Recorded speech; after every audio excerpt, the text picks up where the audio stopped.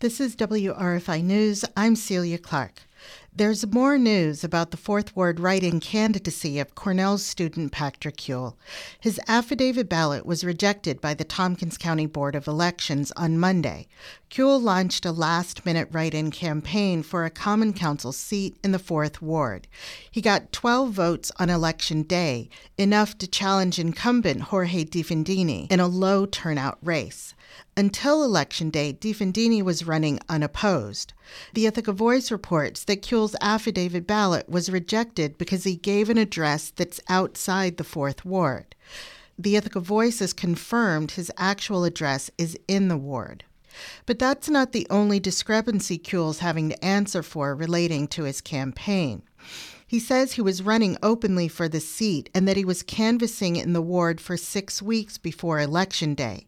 The Cornell Sun reports that Huell told one of their reporters on October 11th that he was not running for Common Council.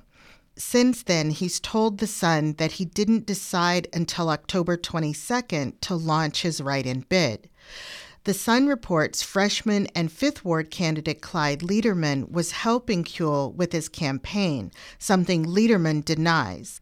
Lederman is facing his own close race against Jason Houghton for the Fifth Ward seat.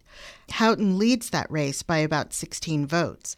Both the Fourth and Fifth Ward seats will be determined after affidavit and absentee ballots have been counted. The results are expected on Wednesday. Ithaca isn't the only place where elections will be decided by absentee and affidavit ballots.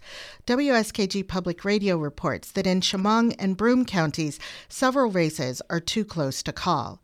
The Finger Lakes Times reports that in Seneca County, the Seneca Falls and Geneva City Council and judge posts are also close. For more local news and to subscribe to our podcast, go to wrfi.org/news.